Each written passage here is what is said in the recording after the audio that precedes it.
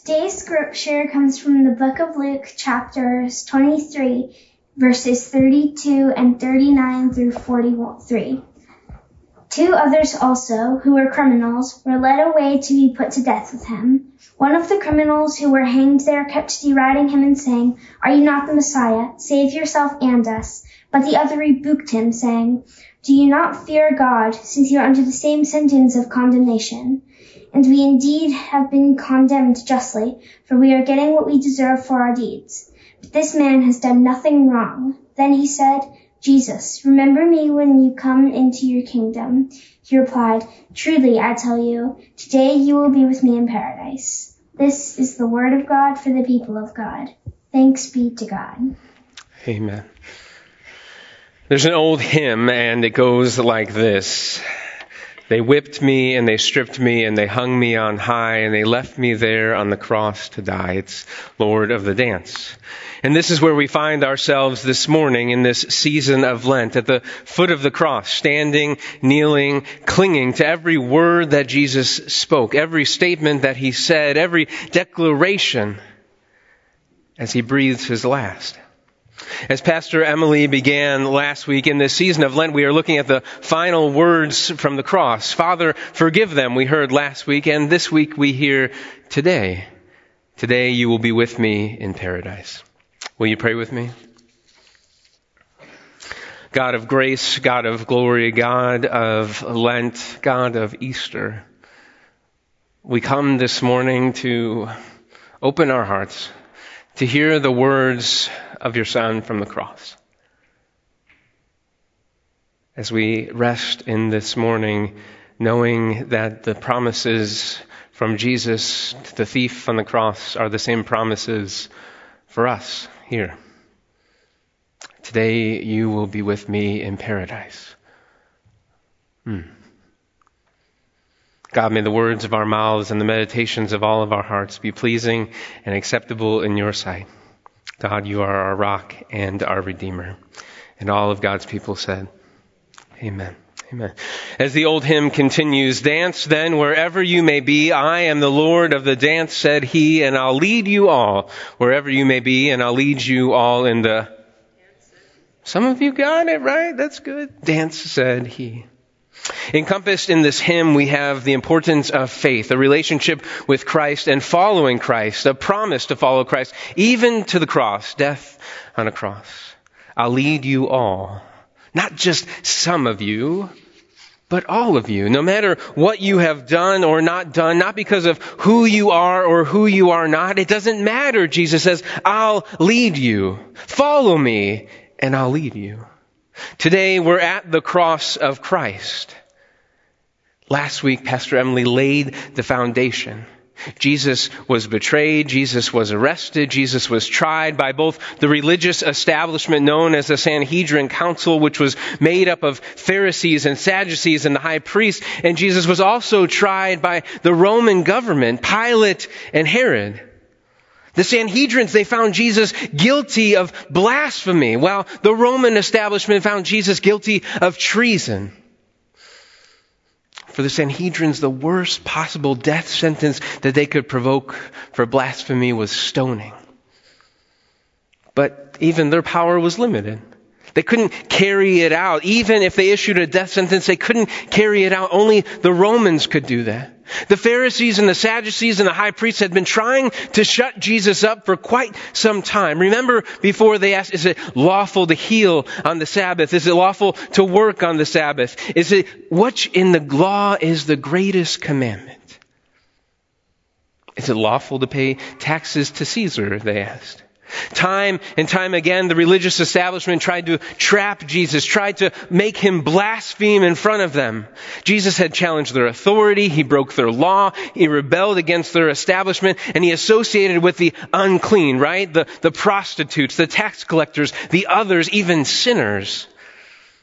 And now finally they got what they wanted. The high priest and the high council took Jesus to Pilate. There was no basis for their accusation, Pilate said, and so he sent Jesus to Herod because he was under his jurisdiction as a Galilean, and Herod wanted him to perform a miracle, but Jesus was silent, and so he sent him back to Pilate.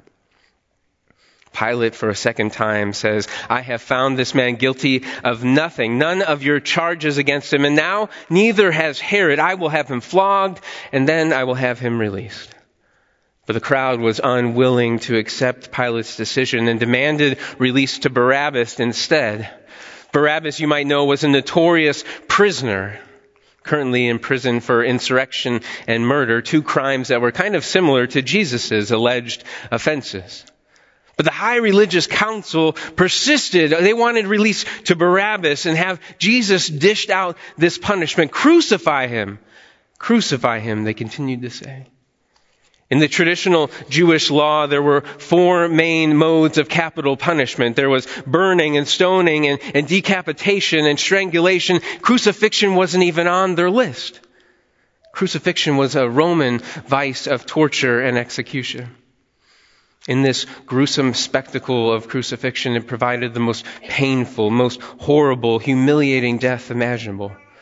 It wasn't just a common way and means of death. This type of death sentence was reserved for the folks who had done the government wrong, who had gone against the grain, who had stood up against the establishment. Maybe they committed evil, civil disobedience or treason or insurrection. But here we are, Jesus being crucified by two criminals.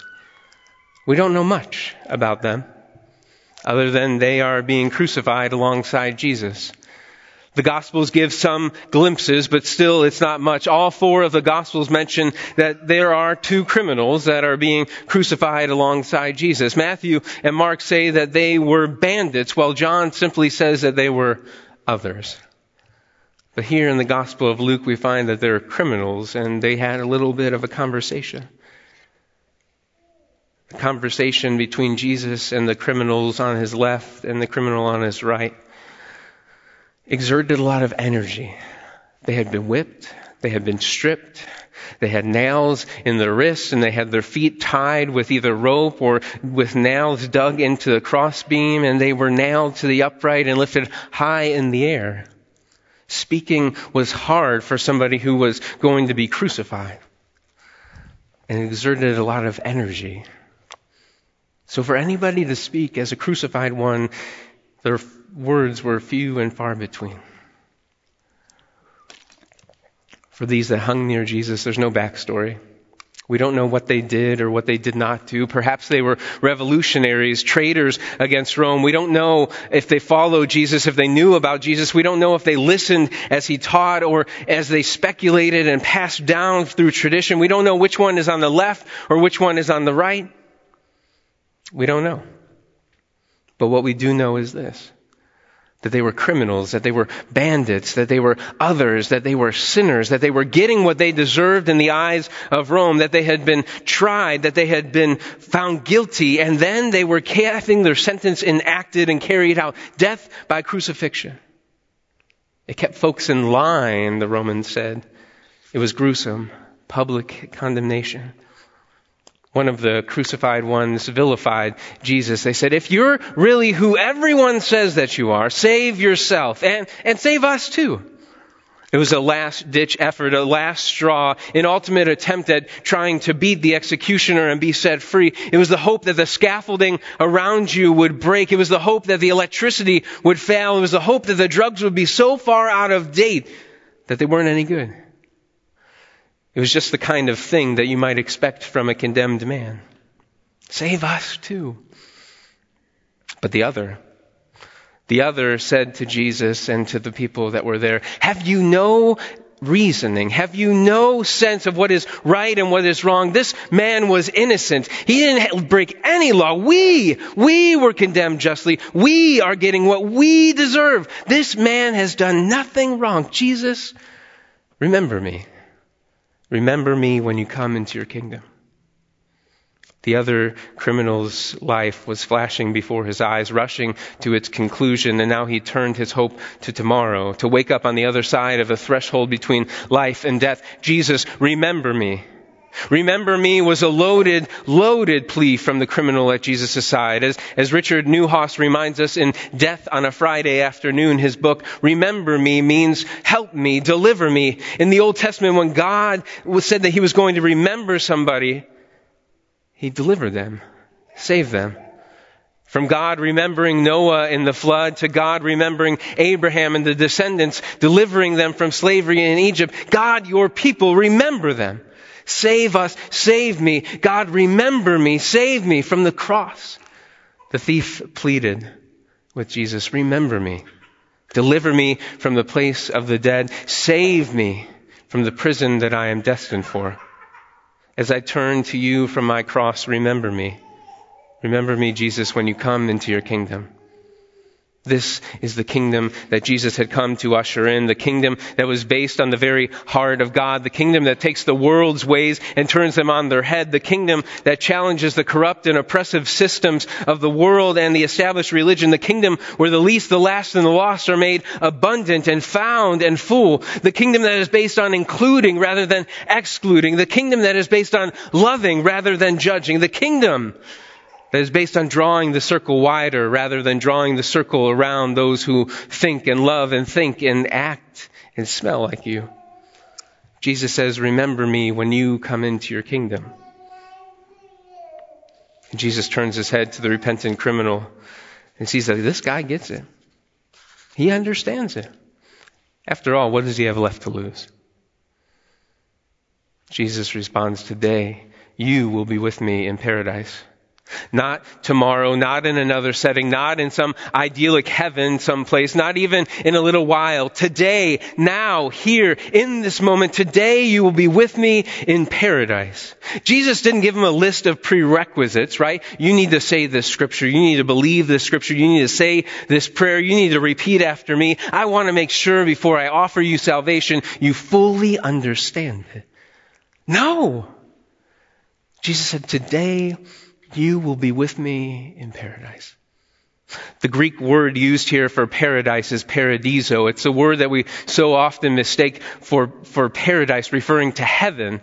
Remember, in the Garden of Eden, a place where things are just, a place where things are whole, a place where things are fair. That is the kingdom of God. That is paradise.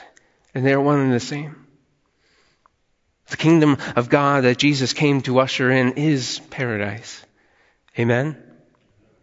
Not here.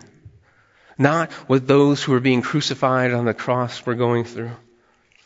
Jesus responds, today you will be with me in paradise. In other words, you have heard my call. I said, follow me, and you said yes. Today you accept me as Lord and are willing to stand with me and part of God's redeeming and reconciling and righteousness where love is so powerful. The forgiveness is offered to all. To you, to your family, your friends, your neighbors, your co-workers, everybody. Today you know how far God is willing to go to set you free. Free the oppressed, to ensure that the hungry are fed, the naked are clothed, that the poor are cared for, that the sick are healed, that those who are considered the least and the last and the lost are made abundant and found and first. Today the systems of injustice are made just and the powers and principalities are overturned, to rid the world of corruption and darkness. Today you will be with me in paradise. Reverend Lloyd Prater writes, reflecting on this text, that this is the scandal of Christianity. That no matter what we have done, how much we have stolen, how many deaths we have been responsible for, no matter if our moment of death, it's too late to remedy the situation of any suffering we have caused. No matter how great our sin, we can be forgiven if we truly acknowledge it and acknowledge it in faith. In 2005, an Amish community outside of Lancaster, Pennsylvania, made national news. It was brought into the national spotlight as they had to deal with the horror of a gunman opening up in an Amish school, killing 5 girls and wounding another 5 and ultimately taking his own life.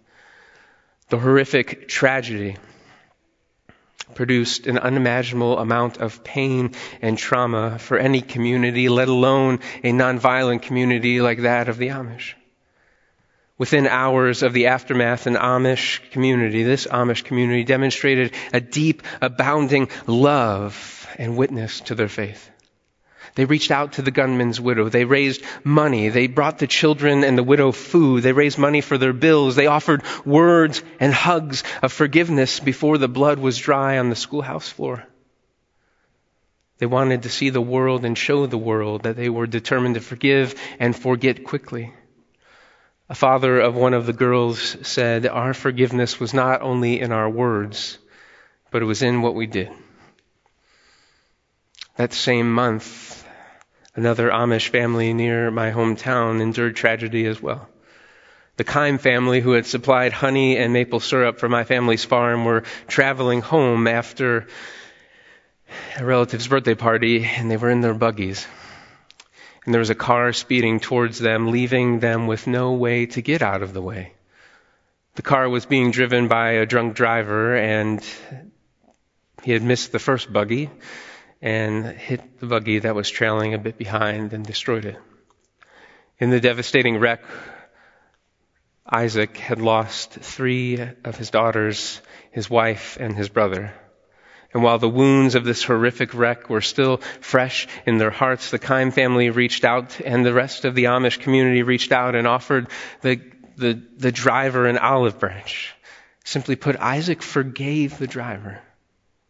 The next time Isaac and his son came to our farm to deliver some maple syrup and honey, my dad expressed his deepest condolences and said, Isaac, I just got to ask you a question.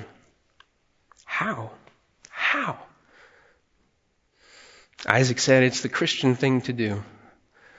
And then the next 2 things Isaac uttered, I will still never forget. Isaac said, we are called to forgive just as God has forgiven us. Look at the cross, Isaac said. The criminal on Jesus' side never repented, never asked for forgiveness. Jesus, remember me, is all that he said. And Christ gave him the promises of eternal life. Maybe that is your prayer during this season. Jesus, remember me. And when his response comes, let yourself soak in the abundance of that grace and that love, that generosity, knowing that those promises of eternal hope are true. Today, you are with me in paradise. Not because of what you've done or what you have not done, but because of what Christ is. Who Christ is for each of us. So friends, let me encourage you to take a moment to breathe in the breath of God. To not only confess with our hearts, but to confess with all that we are and all that we have. To allow Christ's love and grace and mercy and forgiveness to go in the seams and the cracks and the crevices of our heart. Hearing those words of Jesus, you are mine. Today, now. Amen? Today, friends, look towards the cross, or maybe you have one around your neck, or maybe someone who comes across your path will be wearing one. And as you look towards those crosses, remind yourself and be reminded of the eternal promises of Christ. That there is forgiveness, that there is love, that there is grace, that you have been claimed, that you have been forgiven, and that you have been called to follow. Amen?